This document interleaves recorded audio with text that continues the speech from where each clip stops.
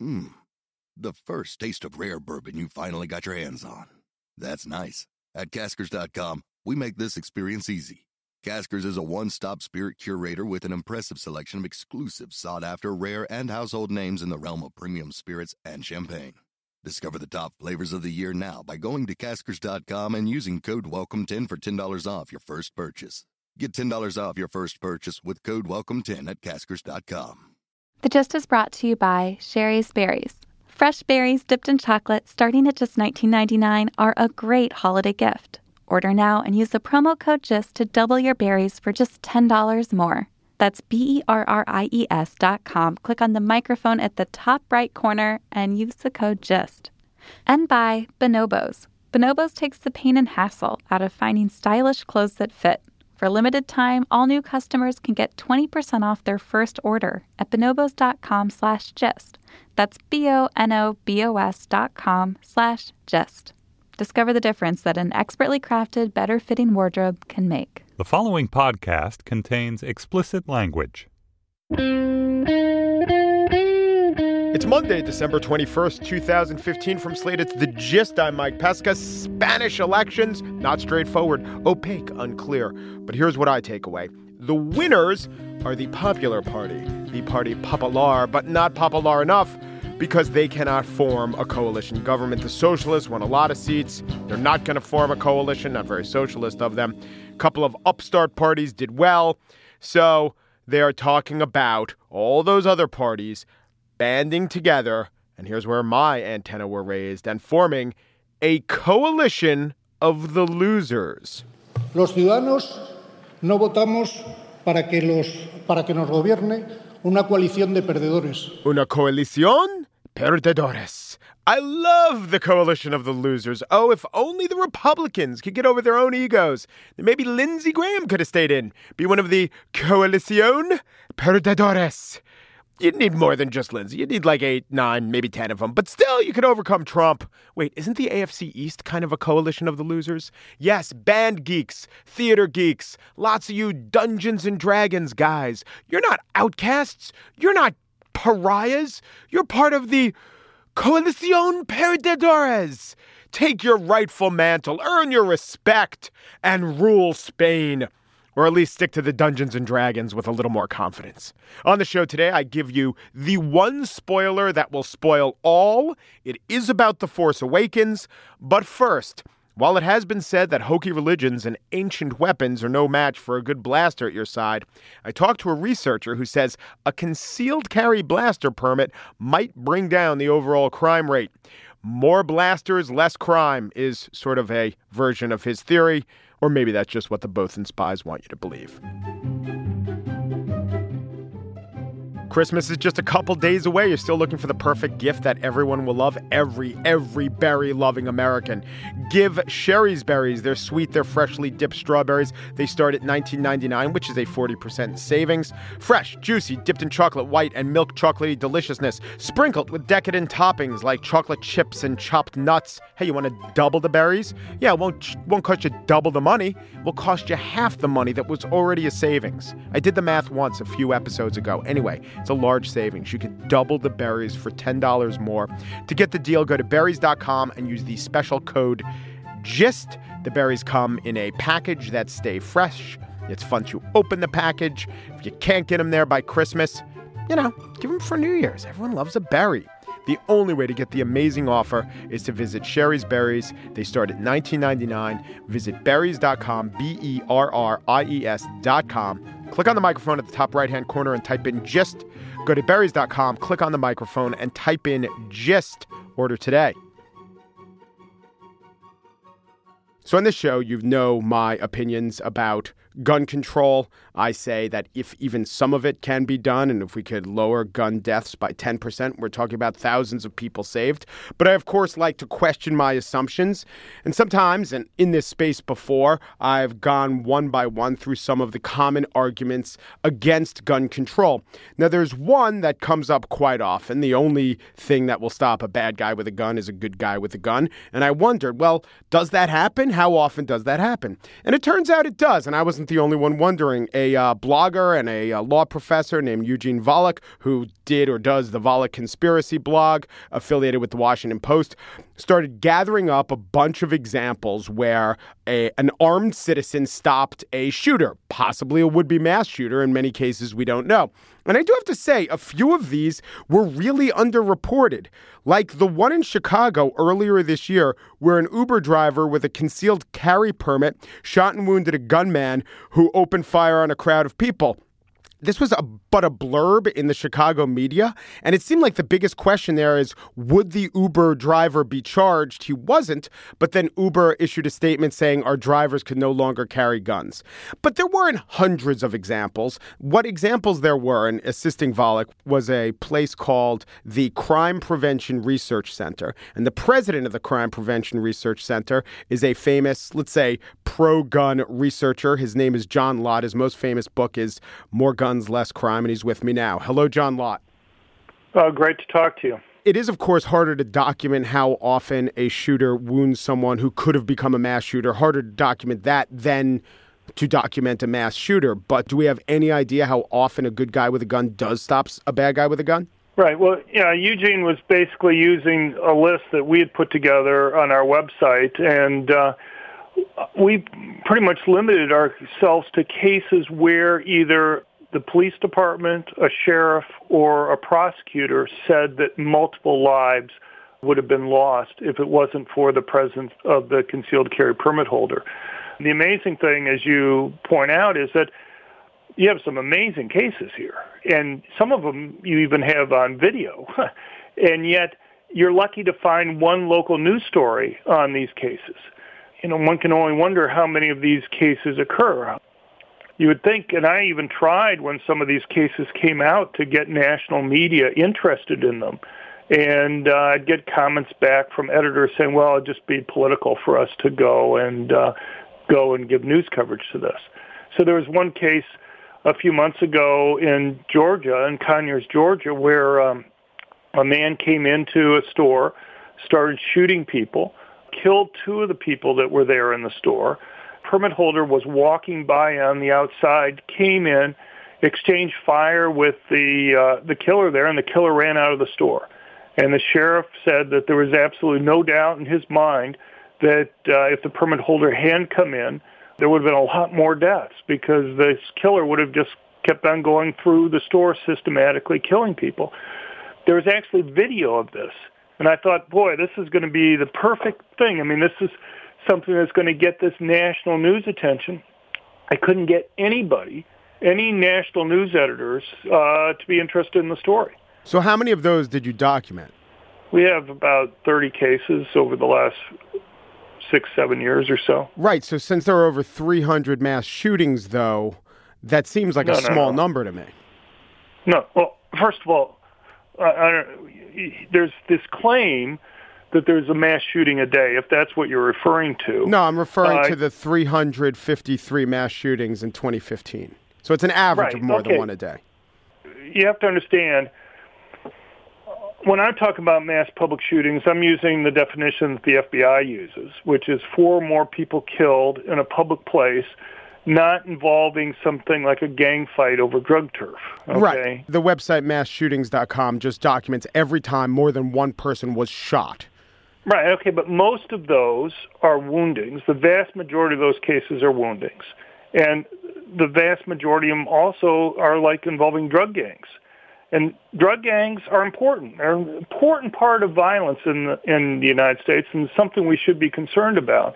But I think the causes and solutions to them are dramatically different than the causes and solutions to mass public shootings generally, the type of case where somebody's going to a public place in order just to kill people or wound them for the sake of killing and wounding them, as opposed to going and trying to take over somebody else's drug turf. Okay, I want to ask you about More Guns, Less Crime. When was the first edition of that book? Came out in 1998. 98. And you update it?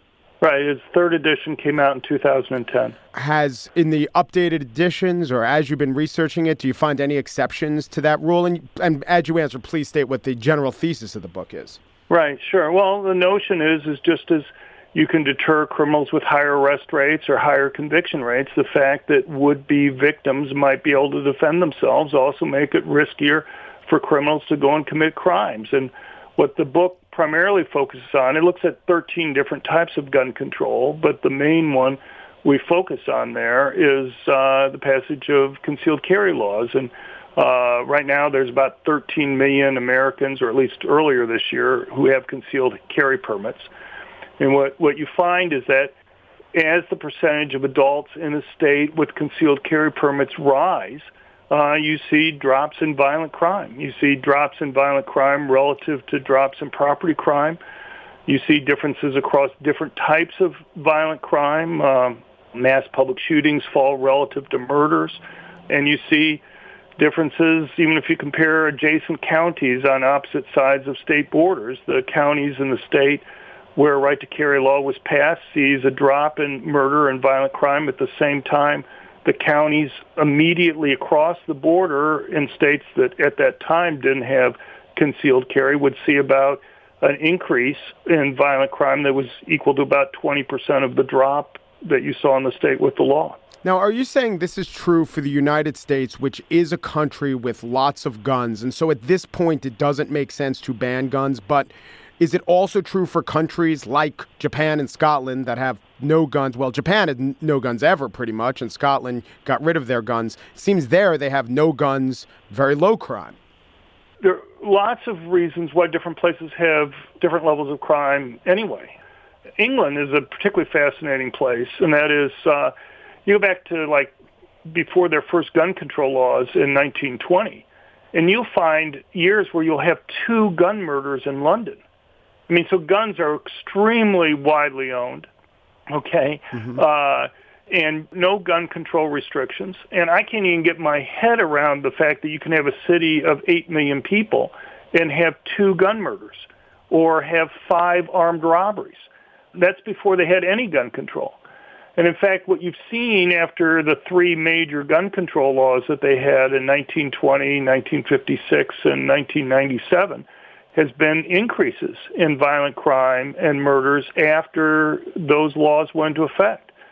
I'm not gainsaying your history, but they had 640 murders last year. This is a country of 65 million people. Los Angeles has more. One city in the United States has more murders than that. I would trade. But the point is, before they had any gun control laws, they had an even lower murder rate. Or even before the 97 ban on handguns, they had this extremely low murder rate. Well, what can you tell me about Australia? Because this wasn't a crime-free place before their gun ban. And it's much touted, as you know, their assault weapons ban brought down deaths. Well, what do you know about that? Well, they had a big gun buyback in 96 and 97, which reduced the number of legally owned guns in the country by about a third. What's usually not talked about then is that people went back out, bought guns, and the gun ownership rate by 2010 had gone back to the level it had been before the gun buyback. Now, what's often touted is the drop in either firearm suicides or gun homicides after the gun buyback. The thing is, with firearm suicides, for example, they were falling for about 15 years prior to the buyback. They continued to fall afterwards at exactly the same rate. It's not a statistically significant difference in the rate of decline. But it is true that even though mass shootings are but a tiny portion of killings, they do tend to appall us. It is true that they've avoided mass shootings since then, right? At least that has worked? I don't know what you want to do looking at one country. If you look at New Zealand, which didn't change its laws at the time, but is fairly similar in many ways, they also haven't had one mass shooting afterwards, and they had an even higher mass public shooting rate prior to 96 and 97. So they also fell at the same time. I know that you have as fought over a reputation as anyone in academia, but I like to always hear from people that I might think I disagree with and hear what they have to say to set me straight. So I want to thank you. Oh, sure. No, I appreciate your time. And if people want to find anything more on the points that we've been talking about, they can go to our website at crimeresearch.org. John Lott, president of Crime Prevention Research Center. Thank you. Thank you very much. Everyone wants to look his best, I know I do, but few want to put in the effort to maintain a stylish wardrobe. I know I do. Enter Bonobos. Bonobos takes the pain and hassle out of finding stylish clothes that fit for any body type, any fit preference. You can easily browse online. There's free and easy shipping and returns, personable and fast service. And there's this thing that I'm going to. There are these guide shops in major cities. There are more than 20 of them, and it's just stores with the clothes. So the stuff that you buy online, if you live in a large city or near a large city, as I said, there are over 20 of them. I think there are 3 or 4 in New York. You go to a guide shop. There are people there who tell you what are the best clothes for you. You can buy the clothes there. You can order online. A full line of stylish men's clothing, meticulously crafted for a better fit. Like pants and jeans and jackets, ties, belts, shoes, golf clothes. You could look stylish and feel comfortable. You could say, I want slim fit, I want standard fit. If you're a tall guy, go for that. For a limited time, all new customers get 20% off their first order when they go to bonobos.com. I'm going to spell it, bonobos.com/gist, to discover the difference that an expertly crafted, better fitting wardrobe can make. And now the spiel, Star Wars, Our Faith Unshaken. Saw the Star Wars movie, and I do not want to spoil it. No spoilers. Okay, so there's this new Star Wars movie. Damn it, I just spoiled it.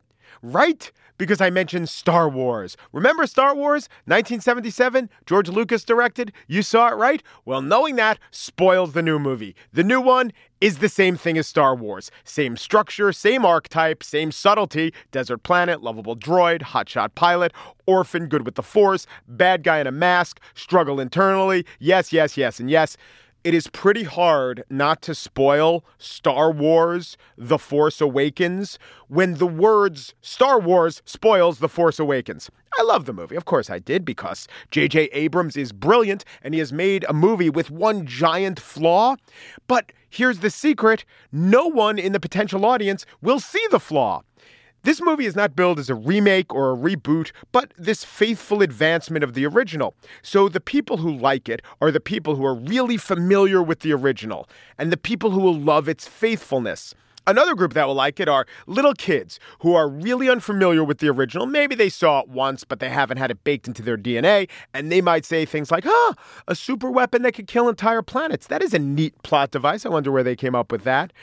But all the people who would really hate this movie, the people who say, I don't really like Star Wars movies, they're right. They will not like this movie. This movie will not compel them insofar as the movie is the same movie as that movie that was made in 1977. This is not an insignificant group of people, and they would be able to see the gaping flaw in this movie, but there is no chance they'll ever attend the movie, right? It's like an inaccurate portrait of Muhammad. No one who would know that will be willing to look at it. Or what if I held myself out as the world's most accurate impressionist of sounds that only dogs can hear? Maybe right, maybe wrong, but since only dogs know, you couldn't check me on it. Lots of movies, lots of cultural products do the thing where they market themselves as, hey, you might not think you like documentaries, or you didn't even realize you liked klezmer music, or The Thinking Man's Whodunit. You know, we know this category of thing is not for you, but this is the version of the category of thing that is for you. Star Wars does not buy into that at all. There is no effort to say, well, if you're not interested in Star Wars, and I guess that's because the movie studio looked at the demographics and say, well, we see the list of people who are interested in Star Wars, and we see the list of people who are not interested in Star Wars, and we would much rather market to the people who are interested in Star Wars. I've seen the box office figures. You probably have too at this point. It set all sorts of records. It made more than $500 million in its opening weekend, more than half of that in the United States.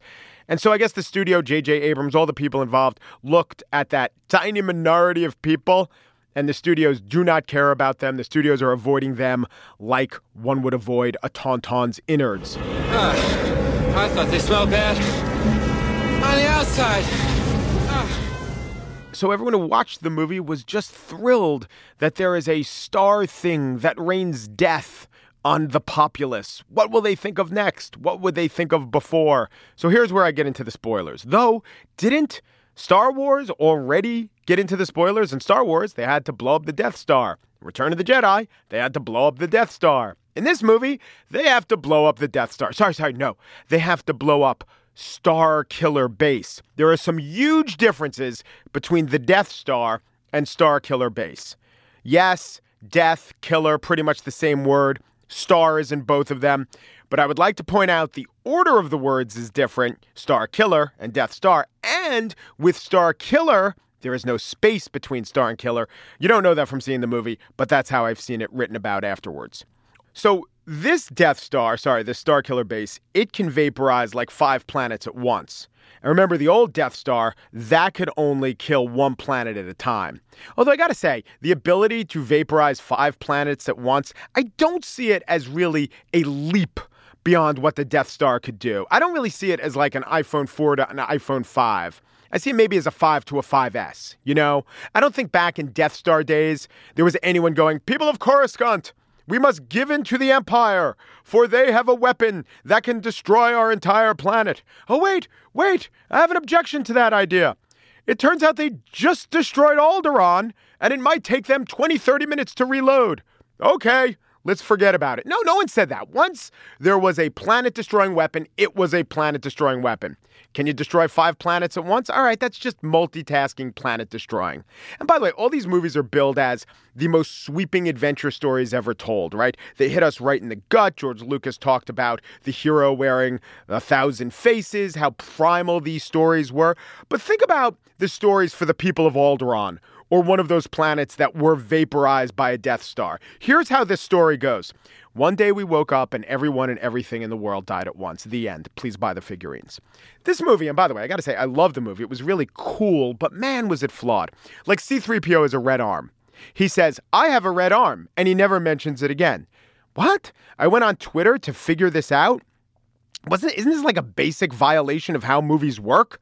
Was the red arm explanation cut out, but you leave that line in? No. It turns out, to find out why C-3PO has a red arm, you have to go out and buy a comic book that will be released after the movie. What? Well, I get if you want to explain a plot detail that you can't get into in the movie, like here's how Han met Chewie. Fine, I'd read that story. But using the biggest movie in the history of film to just have an Easter egg that's a non sequitur, it's kind of cheap, isn't it? So that was a spoiler, and I'm supposed to feel really bad that I'm telling you spoilers, because the sci-fi J.J. Abrams industrial complex has done a number on us, haven't they? We are so cowed into not giving details, into not spoiling. Oh, but the filmmakers, they could liberally lift plot, character, details, tone from Star Wars. It was good. Hell, I'm saying it was great. My kids and I loved it.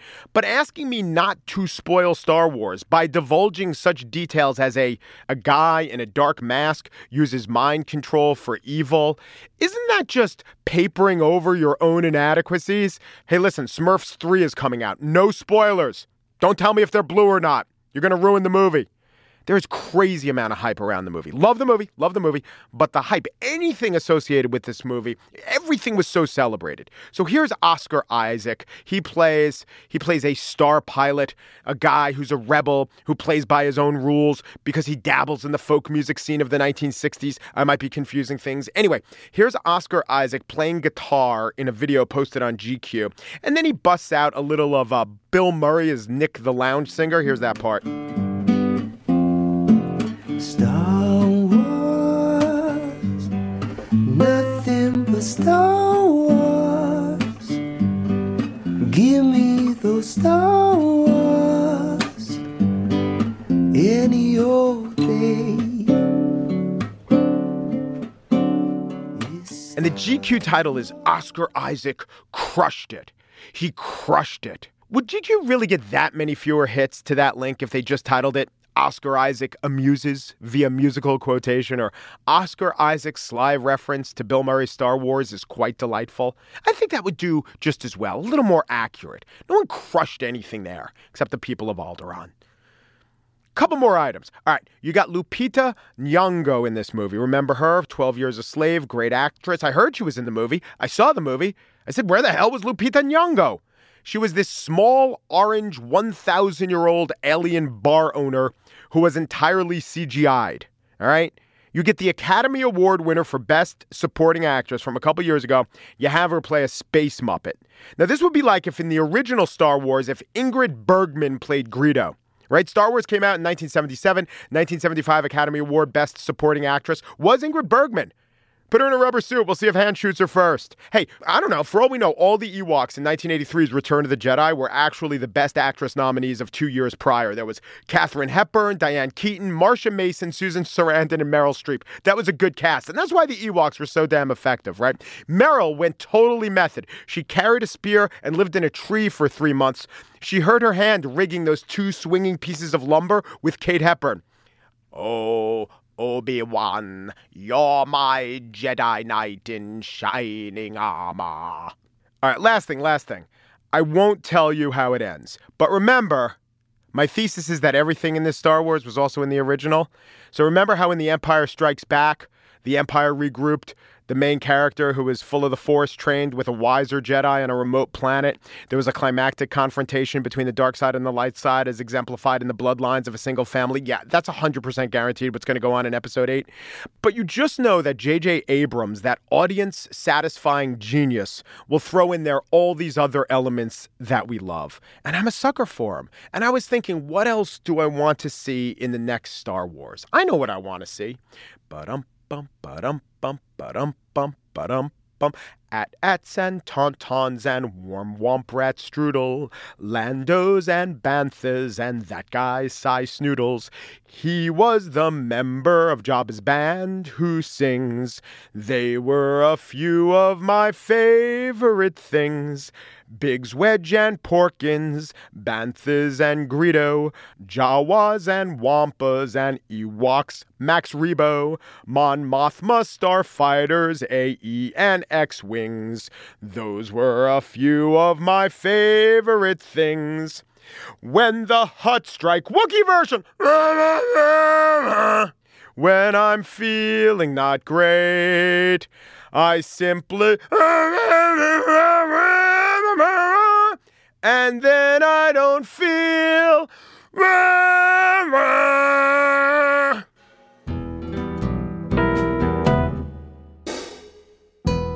That is it for today's show. Just producer Andrea Salenzi thought the least realistic part of The Force Awakens was the Empire's insistence on exhaust ports, knowing what we already know about exhaust port vulnerability. Executive producer Andy Bowers took issues where in that one scene starfighter Nien Nunb referred to Grand Central Station. He actually meant Grand Central Terminal. Grand Central Station's the post office. Also, what do they have? A specially outfitted X-Wing for that guy? He's like 2 feet tall. Is it part of the Sulliston with Disabilities Act? The gist. We have a relationship to the political gabfest like BB-8 has with R2-D2. Although, they might say the better comparison is Jar Jar Binks. Oh, and one more thing. Will somebody get this walking carpet out of my way? That actually is a microaggression. Just want to point that out. And now, They Might Be Giants with a song all year. Their dial-a-song number has been up. It's 844-387-6962. All year, we've been debuting the song that posts on their site. It's not their site. It's on their answering machine. It posts there on Tuesday. We've been playing it on Monday. This is the penultimate Monday for Dial-a-Song, isn't it? And so, therefore, we give you They Might Be Giants with I Love You for Psychological Reasons.